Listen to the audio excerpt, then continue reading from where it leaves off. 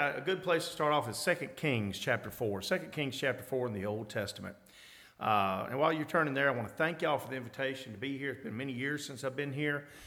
Good to see familiar faces and good to see some that are not familiar. But we love you for Christ's sake and hope that the Lord would bless us to have a fruitful and God-honoring time while I'm with you. 2 Kings chapter 4, we see as episode in the life of the prophet Elisha.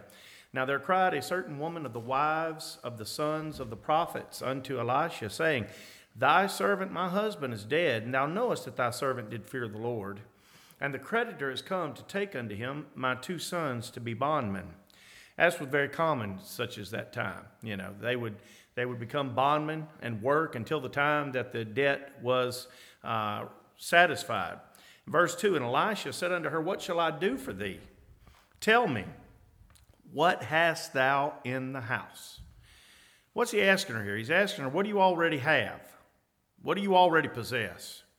Now, Elisha had great power, invested him of the Lord. Elisha was a feared prophet, revered, but also he was a feared prophet. I believe there are many ways he could have helped this woman who was greatly in need. This woman had a judgment hanging over her head, and she was filled with dread and filled with fear. And he asked her, What hast thou in the house? In other words, what do you already possess? What do you already have? And she said, Thine handmaid hath not anything in the house, save a pot of oil. And he said, Go, borrow thee vessels abroad of all thy neighbors, even empty vessels. Borrow not a few. And when thou art come in, thou shalt shut the door upon thee and upon thy sons, and shalt pour out into all those vessels, and thou shalt set aside that which is full. So she went from him, shut the door upon her and upon her sons, who brought the vessels to her, and she poured out. And it came to pass, when the vessels were full, that she said unto her son, Bring me yet a vessel. And he said unto her, There is not a vessel more. And the oil stayed. So there was just enough oil to fill up everything that was necessary to be filled. And she came and told the man of God, and he said, Go, sell the oil, pay thy debt, and live thou and thy children of the rest. Now, truly, this is a great and miraculous thing that took place. But I believe there's some significance in this, a spiritual realization. Now, don't get me wrong.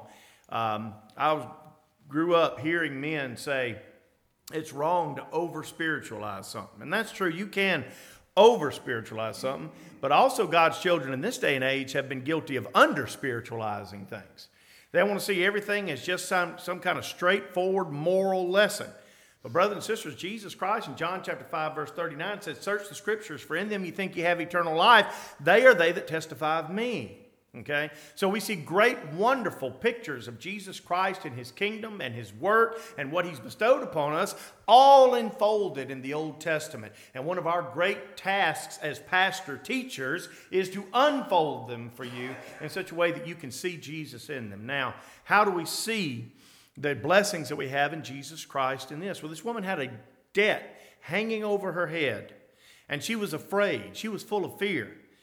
But notice he didn't tell her to go out and take something, do this. Now somebody would say, Brother Joe, she went and borrowed vessels.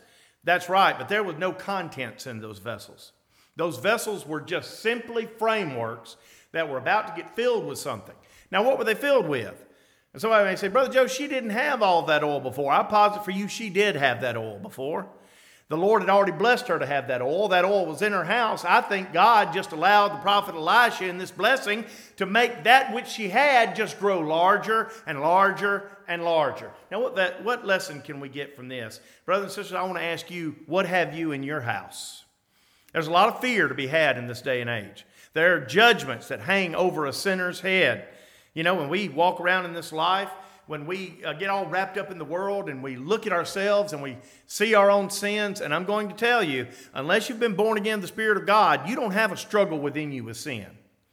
Unless you're born again of the Spirit of God, sin is just your way of life, and you can find satisfaction in that. But for someone who's having a Romans chapter 7 experience, a wrestling match of good against evil that dwells within each and every one of us who's been born again of the Spirit of God, you have that wrestling match, and you feel like when you look at your sins and your sinfulness that you have this great judgment hanging over your head. That's one experience that is common to all born-again, regenerated people. When the commandment of God comes from the stone tablets, when God takes it and through the medium of His Holy Spirit imprints it upon your soul and spirit, in Romans chapter 7 it says the commandment came.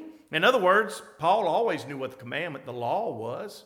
But there came a time when God took it from the stone tablets and put it inside of him. And when he said the commandment came, sin revived, and I died. What's he saying there? He's saying when the commandment that I used to just see as a weapon, something that I could beat people over the head with, that I could feel proud about. Look at how well I'm keeping this thing. Look at you, how great a sinner that you are. I can tell you, all of us, before we're born again in the Spirit of God, have that self-aggrandizing attitude.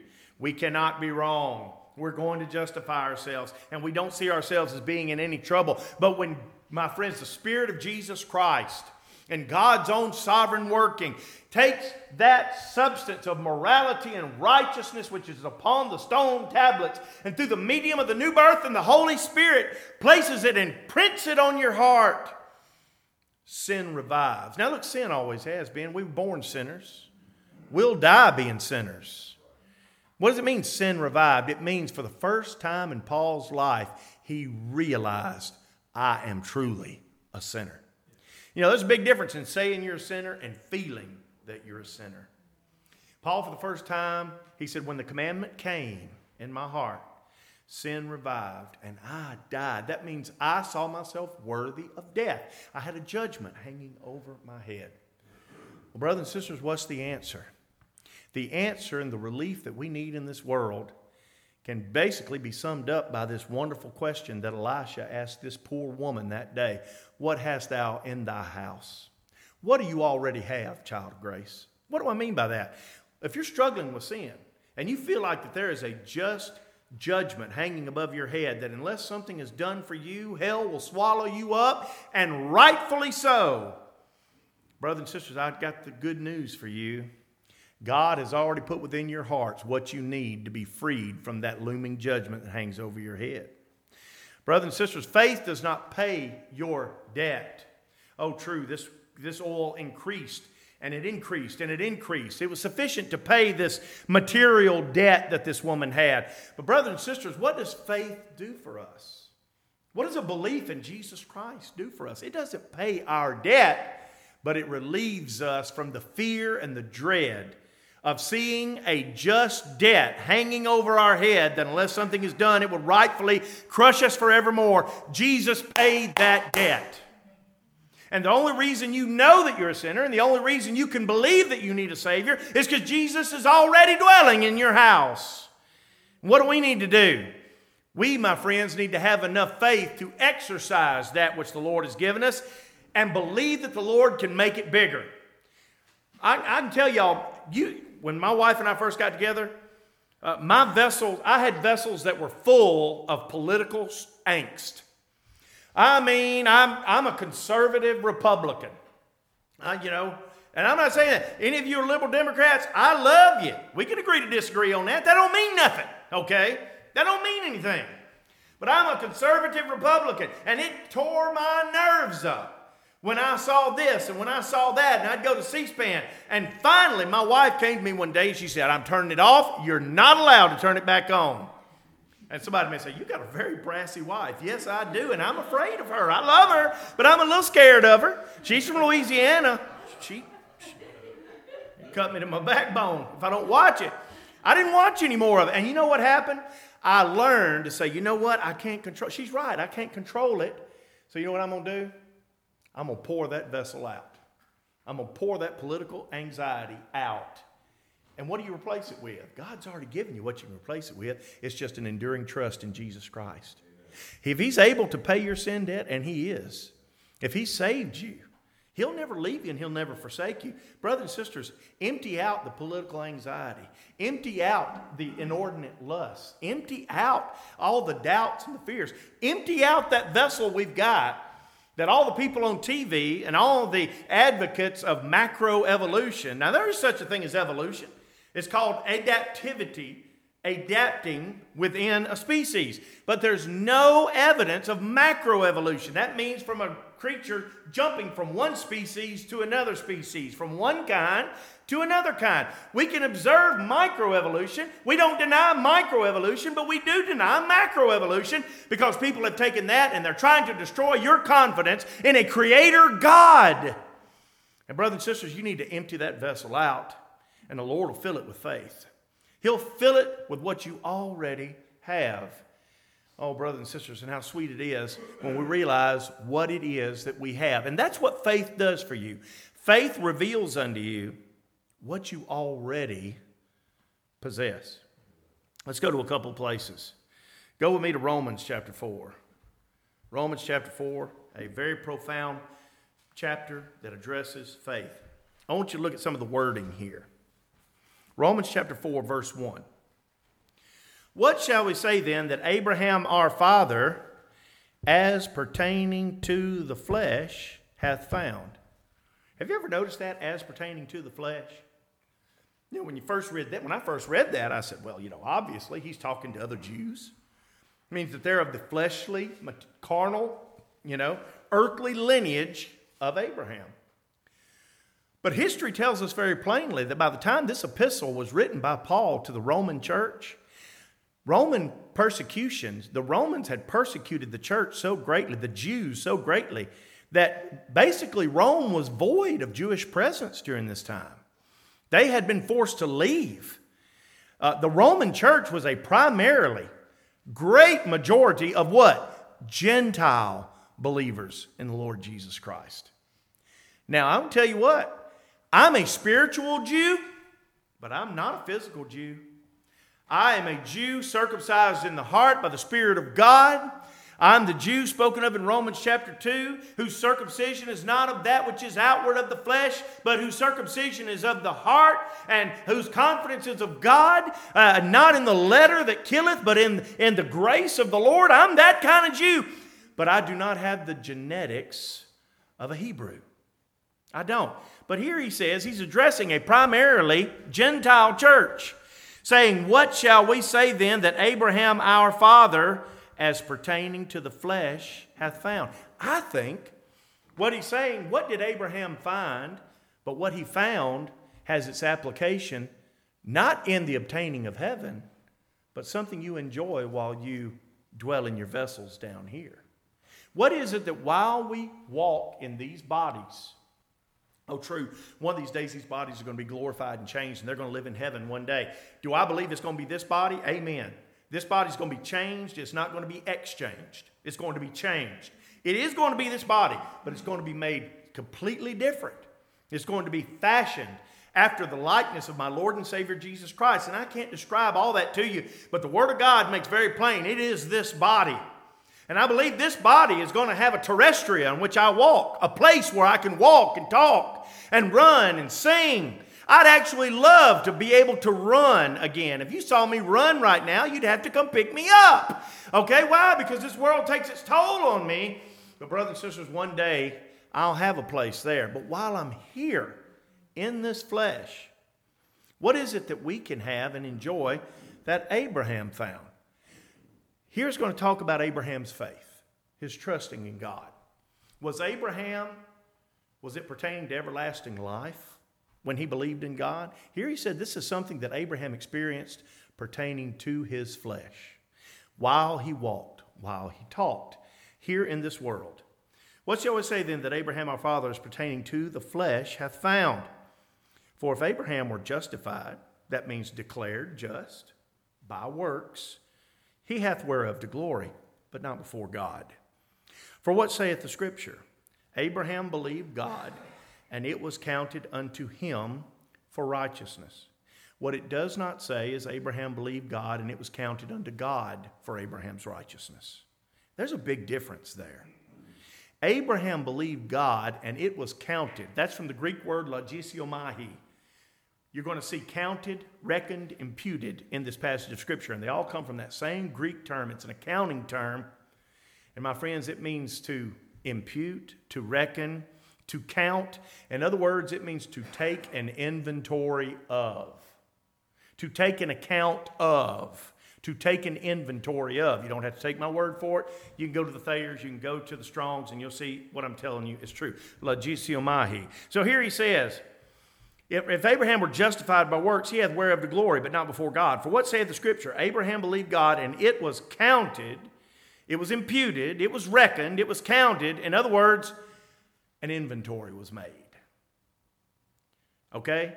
Unto him for righteousness. In other words, Abraham, way back in Genesis chapter 15, verse 6, he had to let the last knot out of his rope. God had shown him, Eleazar will not be your heir. Well, God, here I'm an old man, this is an old woman. How in the world is this going to happen? Guess what? I'll just have to trust in you. I'll have to empty out my doubt vessel, and Lord, you can fill it with something. And he said, come, Abraham, look at the stars. Count the stars. Can you tell the stars? He said, thy children will be like the stars of the heaven. You know, the naked eye can only count about 3,000. I believe the Word of God tells us very plainly, it expresses the stars of the heaven not as a number as finite and as countable as 3,000. Even a Mississippi boy like me, without taking my shoes and socks off, can count to 3,000.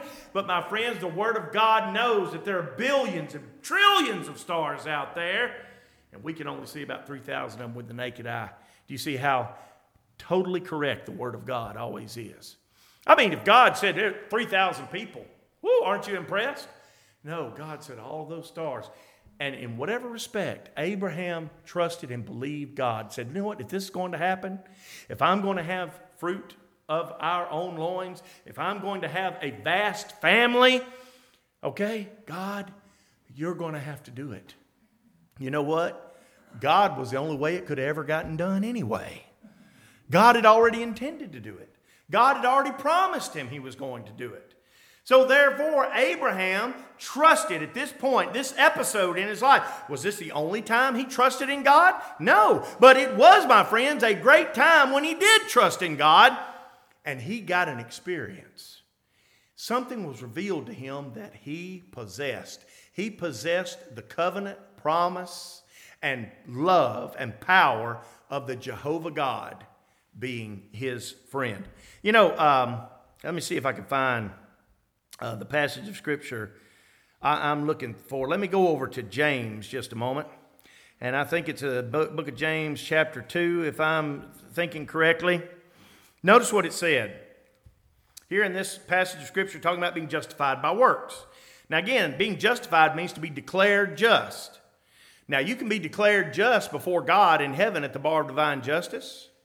It's that by which we're going to go to heaven. But I thank God that we can also be declared just in our minds and hearts while we live here in this life. Amen? What hath Abraham as pertaining to the flesh hath found? What has Danny found? What has Laura found? What have you found? Coming to the Word of God, hearing the preaching of the gospel, trusting that there is God, in spite of all this world saying there is no such thing as this God, we know this God is real and we trust in Him. What have you found as pertaining to the flesh? You believe that the very God that spoke this world into existence is for you. You belong to Him. He is yours and you are His. Look, notice in James chapter 2, verse 23. Here talking about what Abraham did and trusting and believing God. James chapter 2, verse 23. And the Scripture was fulfilled, which saith, again, straight from Genesis chapter 15, verse 6. All right? And the Scripture was fulfilled, which saith, Abraham believed God, and it was imputed unto him for righteousness. Who was it imputed to? God or to Abraham?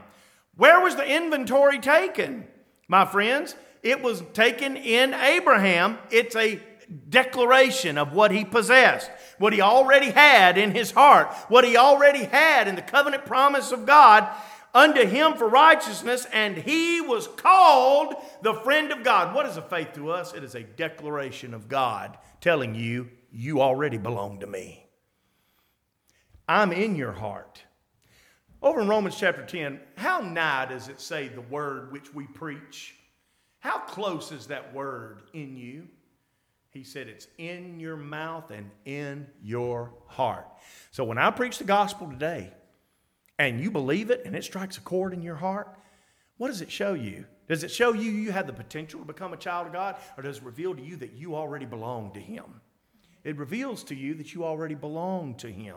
That all of the righteousness of God has been imputed already to your case. Now, Abraham had this great blessing even before Jesus Christ was born in this world in a manger. Even before He hung upon the tree of the cross. Even before He shed the blood. Even before He was resurrected. But I can tell you in the covenant declaration of God, it was as good as done. You see, as good as done. Now, faith is a declaration. Through that episode, Abraham felt a great feeling. He had a great knowledge. At that day, he said, you know what? God is my friend. I'd hate to have Him as an enemy. Amen? God is my friend. He was called a declaration, a publishing, an affirmation. You're my friend. You're my friend. Okay? Back to Romans chapter 4.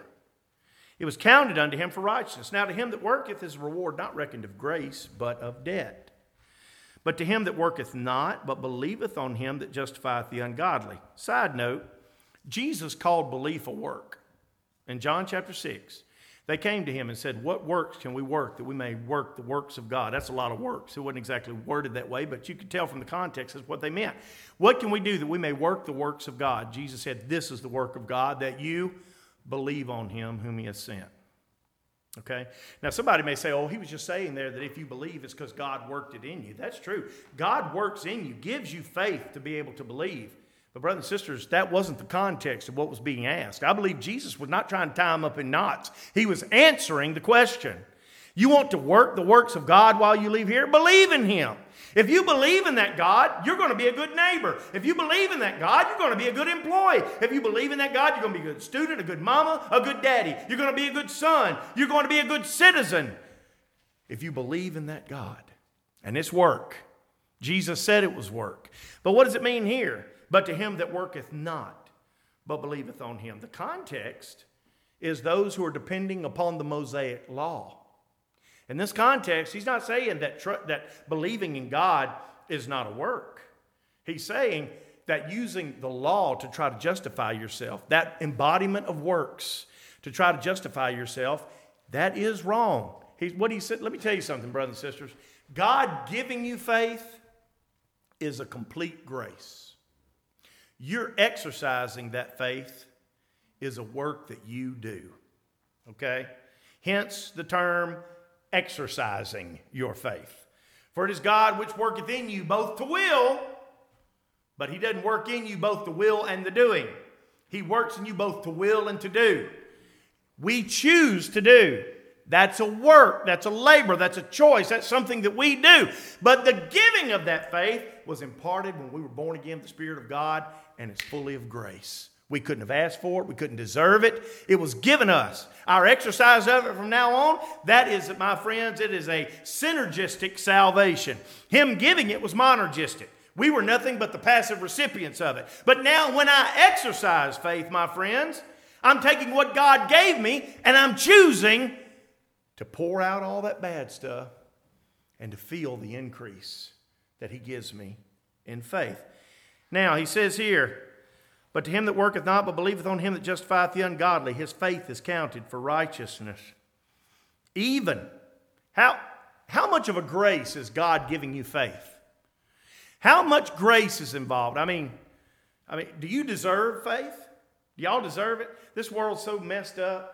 They tend to think, oh yeah, well you just live good enough, you deserve faith. Anybody can have faith. They think, even the devil has faith. You have faith, we all have faith. The Word of God says all men have not faith. I believe the Word of God. How much grace does it take for you to be bestowed faith through the medium of the Holy Spirit? It's all grace. But brothers and sisters, that grace requires some sanctification, some choice, and some work to exercise it. Your exercising it didn't make you have it. Your exercising it couldn't have caused you to obtain it. How can you exercise something you haven't obtained yet? God's grace gave you the faith. Now, brothers and sisters, we can exercise in it. But how much grace was involved?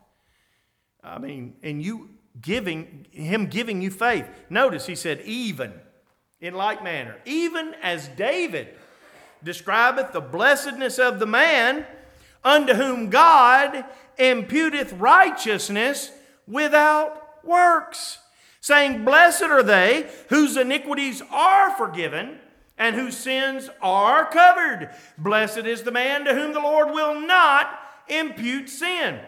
Brothers and sisters, let me tell you something. A couple of points we want to make from this, God being our helper. When it says you were counted, reckoned, and imputed, that logisio mahi, it says to take an inventory of. Let me ask y'all something. If somebody came to you and said, I own this food truck sitting over here, and I want to do an inventory of this food truck. Okay, I'll help you. What do I need to do? What is an inventory? An inventory is a statement, an estimate, a declaration of what is possessed already. You don't do an inventory of the Sears wish book or the JCPenney wish book. Those are wishes. No, you do an inventory of what? What is already possessed.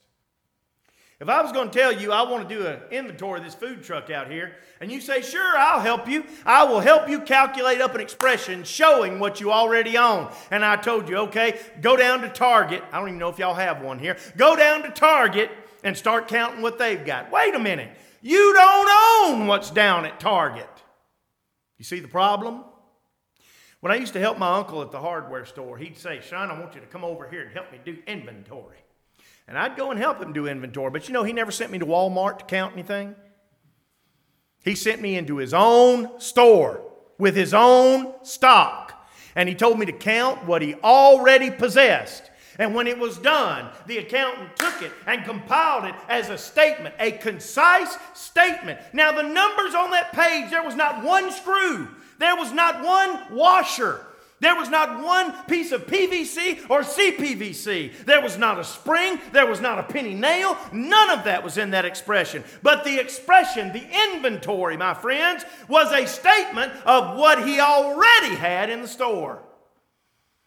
And people think, well, your faith obtains heaven for you, obtains the righteousness of Christ for you. No, it reveals the righteousness of Christ that you already possess.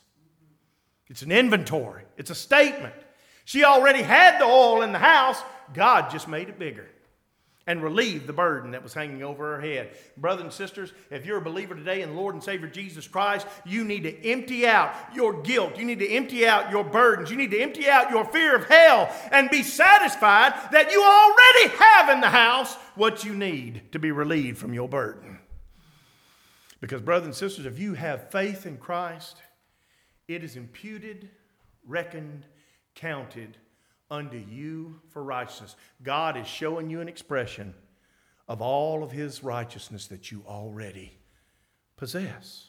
You already possess it. Now, another thing I want to look at real quick. You know, us believing the gospel. Us believing the gospel. Now notice here when he said, even as David, verses 6 through 8 here, he's talking about the work that God made in covenant bond before the world began, that He would impute the very full righteousness of His Son unto all of His elect. Perfect without fail. And that's what Jesus said He came to do. John chapter 6. Around verse 39, Jesus said, I came down from heaven not to do mine own will, but the will of Him that sent me. And this is the Father's will which has sent me, that all He hath given me, I should what? Lose nothing, but raise it up again at the last day. Okay? Why is it that Jesus is referred to as the Lamb of God, the Lamb slain from the foundation of the world? Because the merits of His blood were already determined upon every name on the Lamb's book of life. There's no way one could slip through the cracks. There's no way one could fall from salvation. Jesus had determined to come and be their daysman, to be their atonement. So therefore, everyone that He came for, why is it in Romans chapter 8, for whom He did foreknow, them He also did predestinate, to be conformed to the image of His Son, He might be the firstborn among many brethren. Then He went on to say, who He foreknew, who He predestinated, them He also called, them He justified, them He glorified. Why is it the very same number He began with is the very same number He ended with? Because God, my friends, has imputed to the elect all of the merits of His Son. And He determined that before the world began. And nothing can frustrate it. Nothing has to be added to it. Jesus came in his impeccable manner and did exactly what the Father would have him to do. The Spirit is unfailing in applying that in the new birth to every child of God. I thank God it's not by fat chicken eating preachers. I thank God it's by the Holy Spirit of God, who is able to reach into the womb before the abortionist can kill the baby, who can reach into the funeral home, into the nursing home. Yeah, that Spirit, if it wanted to, it could even reach in the funeral home. But God don't tend to do that. Even into the nursing home, and can touch the heart of one who is mentally handicapped and can't even process the gospel. That Spirit can touch that heart. Brothers and sisters, that Spirit touched the hearts in the Old Testament, and that Spirit touches every heart that is an elect child of God, and those merits will be applied. So is it. He said, the wind bloweth where it listeth. That's what he told Nicodemus. He said, the wind bloweth where it listeth. Thou hearest the sound thereof, but knoweth not whence it cometh, neither whither it goeth. So is every one that is born of the Spirit of God. Now, who's every one that's born of the Spirit of God? He said, without that Spirit of God, you can't see or enter into the kingdom of heaven. In other words, everybody who's ever going to be in heaven is all born again the same way. That's God imputing that to the elect, to us. But wait a minute. This is talking about something that's imputed to us when we believe. Okay? This is something that's an individual thing. Brothers and sisters, I could be long preaching, teaching you how there's no way you could believe in Jesus Christ unless you've been born of the Spirit of Christ. I can just tell you one verse, okay? 1 Corinthians 2:14, for the natural man receiveth not the things of the Spirit of God, for they are foolishness unto him, neither can he, for they are spiritually discerned. How much more spiritual can you be than believing Jesus Christ? How much more spiritual could you be than trusting that Jesus is the only Savior of sinners, that he's your Savior? That's the most spiritual thing I know you can do. And the Word of God tells me implicitly, explicitly, that without the Spirit of God already being in you, it's nothing but foolishness to you. Is Jesus foolishness to y'all tonight? No, he's not. He's my Savior. And why do I know that? Because the Spirit quickened me, made me alive, gave me the spirit of adoption, whereby I cry, Abba, Father. That's just one verse. I could wear y'all out with them, and I know Brother Dolph could too. But we ain't going to do that. I want to look. He imputed it to us. Jesus fulfilled it. Let me ask you something, brothers and sisters. Isn't it wonderful when something that's been done legally gets revealed to your mind and eyes? I want to look at a couple of examples real quick. I looked these up on the internet with this in my mind. And I've got to hurry up and bring this to a close. In Portugal, I'm going to read this. I copied this straight off. Luis Carlos de Noronha Cabral de Camara. Oh, my goodness. Joe Nettles. Doesn't sound nearly as good next to that name, right? Luis Carlos de Noronha Cabral de Camara boasted of his noble Portuguese lineage. So he was a Portuguese nobleman, a wealthy person, but was not a happy man. This is a true story. But was not a happy man. As the illegitimate and unloved son of an aristocratic woman, he was rich, but he had few friends, no offspring of his own. So when it came to writing out his will, okay, almost 20 years before he died, okay, now this is way before he died. This is something he legally determined to do 20 years before he died. So when it came to writing out his will almost 20 years ago, he asked a Portuguese notary for a copy of the Lisbon phone book. And at random, he went through that phone book, plucking names out of it of people to leave his wealth to. Man, bless him. I just flipping and pointing. Wouldn't it be great? I'll never win the lottery because I don't ever buy a ticket. But if any of y'all ever buy me a ticket and I win that thing, I'm going to have a good time giving all that money away. I'm going to have a good time giving all that money away. Now, I am going to take money to Europe, but the rest of it, man, we're going to try to do as best we can with, okay? Here, he's just flipping and pointing. Plucked out those names at random. Now, with the unhappy Luis Carlos having drunk himself into the grave 20 years later, He drank himself into a grave. His randomly chosen heirs are receiving lawyers' letters telling them they can claim a share of his fortune. What are we saying here? Legally, when he made that will, he had already chosen those names. 20 years before he died, it was set in stone. He was the only one who could have changed it. It was legal. So at the time of his passing, the death of the testator, that judgment went completely legally into effect. And brothers and sisters, before one of those lawyers ever delivered a letter to any of those 70 people he picked out of the Lisbon phone book, whether the letter got there or not, after he died, my friends, that inheritance belonged to them. It was theirs legally. No shifty lawyer could come and take it because it was legal. It was binding even before they knew it. Just imagine sitting there in a cab, sitting there cutting up fish, not realizing that you're having multiple thousands of dollars that's yours. It belongs to you. Legally, it was already theirs. But don't you know it did them a lot of good? You know, if they'd have died right then, they would have died with all of that money being theirs. It would have been theirs. But don't you know it did them a lot of good when they received that letter? Now that letter, my friends, did not give old Kamara, whatever his name was. I'm not going to try to repeat that name. It didn't give him that money. That letter didn't give him the volition to want to give it to these people. That letter didn't pick their names out of the phone book. That letter, my friends, didn't maintain that money so that at his death it could go to them. But boy, that letter was good news, wasn't it? That letter was good news. What is your faith? Your faith, my friends, is telling you what you already possess. Your faith is like this letter. I'll tell you, that money was theirs. It was legally theirs. But man, wasn't it wonderful when they knew about it and they got to enjoy it in their everyday lives. Let's look at another example. Go to Paris.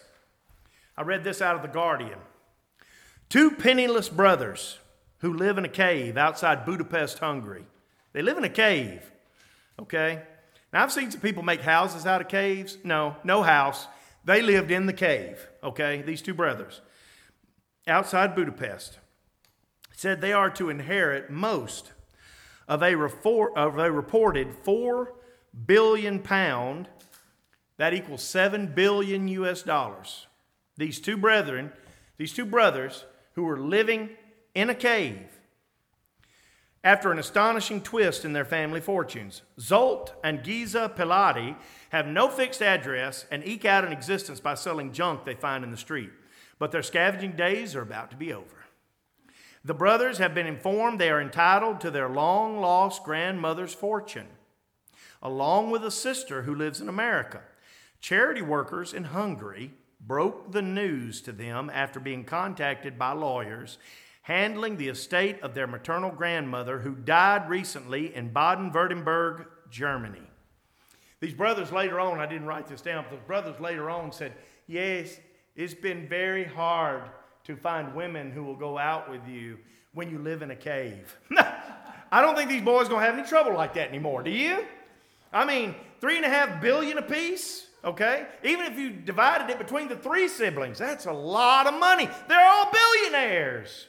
Now, brothers and sisters, when they were living in the cave, trying to scrap together bike parts and auto parts salvaged just to sell to junkyards or whatever the case may be. Brothers and sisters, did they not become billionaires until the lawyers' letters got to them? Did they not become billionaires until the charity workers who'd received the word from the lawyers came to them and told them, you're billionaires? You've just inherited all this money? Was that when they became billionaires? No, my friends, they became billionaires when she died. Because she had already done all the legal work that was necessary, that on her death, it was set in stone. Now, I'm telling you, I'm glad they found out about it. Amen? I'm glad they found out about it, that they don't have to date ugly, toothless women anymore because they live in a cave, okay? I'm glad they don't have to, worry about all these things. I'm glad they do. But let me tell you something. If both of those boys died in a cave-in before the letter ever got to them, before the charity workers ever told them, they died billionaires, even if they never got to spend a dime of it. Now, what does all this have to do with faith? Brothers and sisters, you understanding the things of Jesus and trusting in Him, Him revealing unto you those things that are yours. I'm here to tell you, brothers and sisters, your coming into knowledge of it cannot change the judgment. It cannot change that God chose a people before the foundation of the world, and Jesus Christ came and died for them. You having faith didn't obtain it. You exercising the faith God gave you reveals it to you. Does it say that anywhere else? Real quickly, Romans chapter 1. Romans chapter 1, verse 16. Notice here the Apostle Paul is going to talk about the joys of preaching the gospel. All right? He said in verse 15, Romans 1:15, so much as in me is, I'm ready to preach the gospel to you that at Rome also. All right, I love to hear the preaching of the gospel. And he was loving to preach it. He was ready to preach it to them. He said, for I am not ashamed of the gospel of Christ, for it is the power of God unto salvation. Anytime you see salvation, it just basically means a deliverance. A deliverance. For it is the power of God unto salvation to everyone that believeth, to the Jew first, and also to the Greek. How is it saving you? He's about to tell you. What saving power does the gospel have? And I'm going to tell y'all, my friends, it does save. Amen. That gospel saves. But how does it save? Does it save you from the wrath of a just hell? Or does it save you with a precious knowledge of what Jesus has already successfully done for you? Let's read. Preaching of the gospel, verse 17, for therein, in the preaching of the gospel, is the righteousness of God applied? No.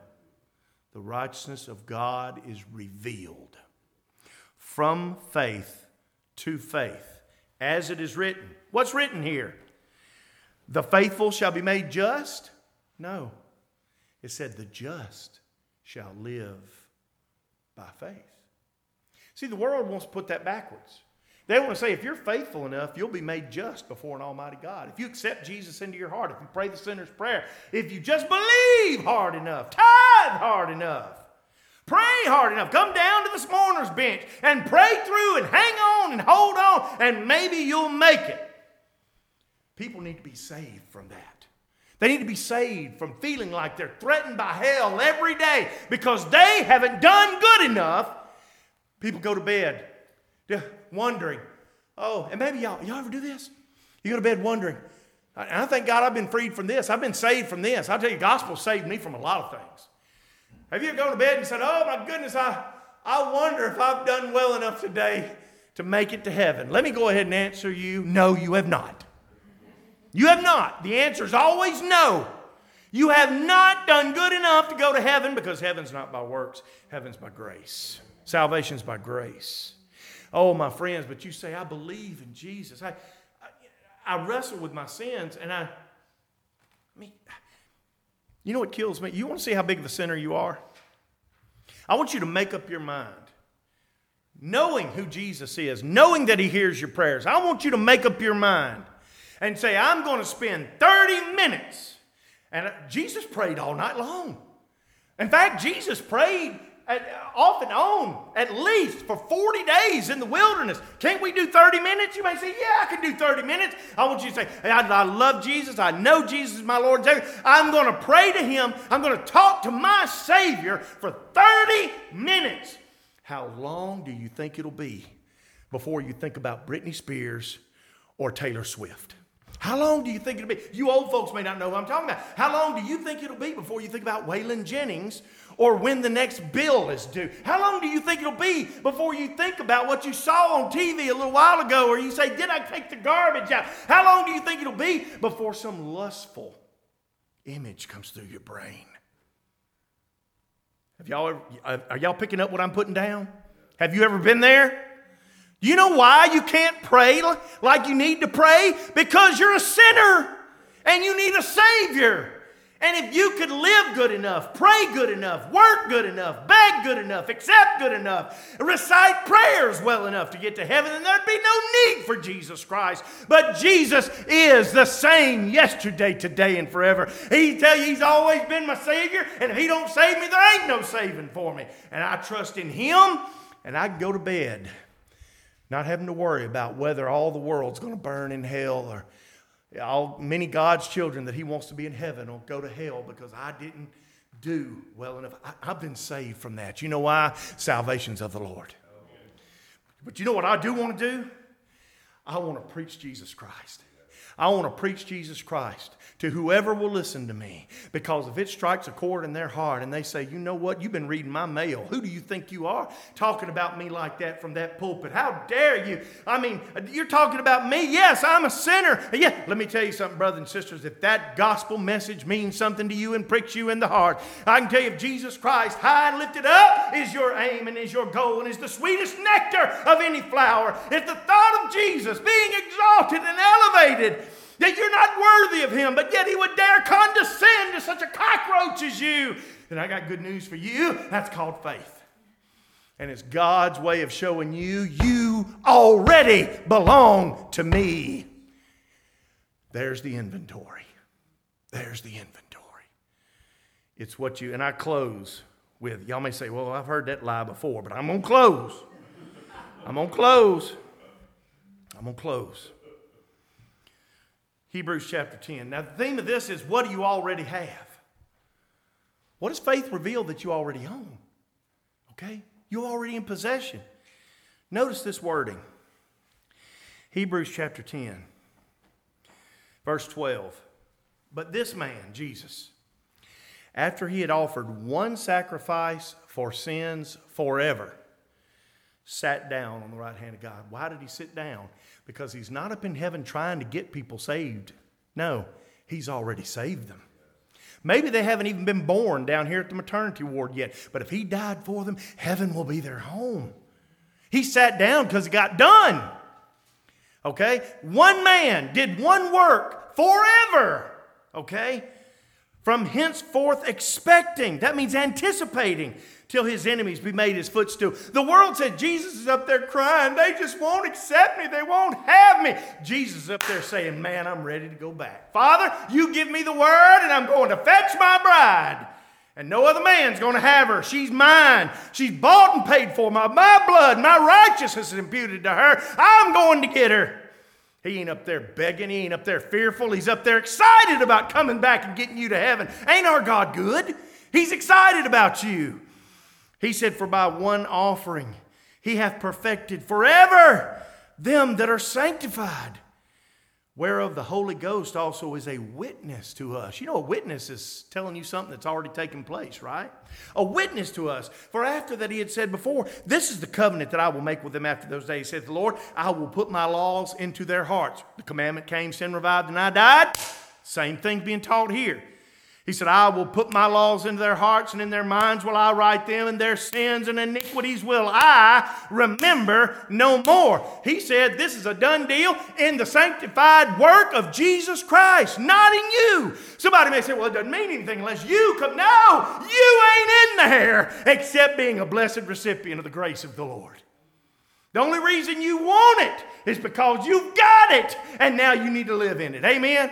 I'll tell you, if you're a child of the King, stop dwelling in the gutter. Live in the palace, my friends. Confessing the Lord, walking and basking in His glory.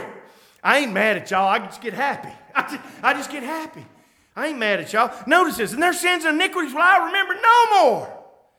Now, He said, understanding this. Now, where remission or the putting away of these is, there's no more offering for sin. Jesus doesn't need to come back down and do anything else. He doesn't need to offer anything from heaven. He's done everything that's necessary for the saving of all of His people from the beginning of time to the end of time. Now, remission of these is there's no more offering for sin. So what does He say? Now we have remission of these things. I want you to notice the things you have. Remission. There's no more offering for sin. Verse 19, having therefore, brethren, boldness to enter into the holiest, into the very presence of God the Father. How can you dare have boldness, confidence that you're going to enter into the holiest? He said, by the blood of Jesus. I'm not here to offer you any blood of Jesus. I don't have any in my pocket. I don't have any in my veins. My friends, that blood was shed one time 2,000 years ago. So he said, you've got remission. The only reason you have the boldness is because the blood has been shed for you. He ain't still shedding it. He did it one time, and he did it right, because God can't do anything wrong. Okay? Verse 20, by a new and living way. The Old Testament was full of dead ways, dead turtle doves, dead heifers, dead bullocks. Jesus is the new and living way. That means he died for us, but guess what? He ain't stayed dead. He was resurrected. He's the new and living way. So you've got a remission. You've got the blood of Jesus. By a new and living way, which he hath consecrated for us through the veil, that is to say, his flesh, the very body of Jesus, is included in this. The perfect sinless flesh of Jesus. And then verse 21 says, and having a high priest over the house of God. You know, a high priest ain't no good at all if he fails to make the intercession that he ought to make. Don't you say Jesus failed. Jesus is a high priest after the order of Melchizedek, and when he went in before his Father, he made all the intercession that was necessary. He did it perfectly, because God can't do anything, what? Imperfectly. God can't. Then he says in verse 20, let us draw near with a true heart in full assurance of faith. Now wait, before you get to verse 22, where he says, let us draw near with a true heart and full assurance of faith, what did he say you already had? Their sins and iniquities I'll remember no more. Now where remission of these is, no more offering for sin. Having, therefore, what does that mean? They already have that. Having, therefore, brethren, boldness to enter by the what? The blood of Jesus. So you have the remission. You have the blood of Jesus by a new and living way, which he hath consecrated for us through the veil, that is to say, his flesh. You've got the consecration, the redemption. You've got the body. You've got the blood. And having an high priest over the house of God. You've got all of those things, plus a perfect, unfailing high priest to make intercession for you. And notice, after he says you have all those things, then what does he tell you? Let us therefore draw nigh with a true heart and full assurance of faith. You know what I don't understand? I've had this discussion with brethren. They try to tell me that faith is God's entity that he's given you. That faith, they are the hands that reach up to God and receive eternal redemption in Jesus Christ.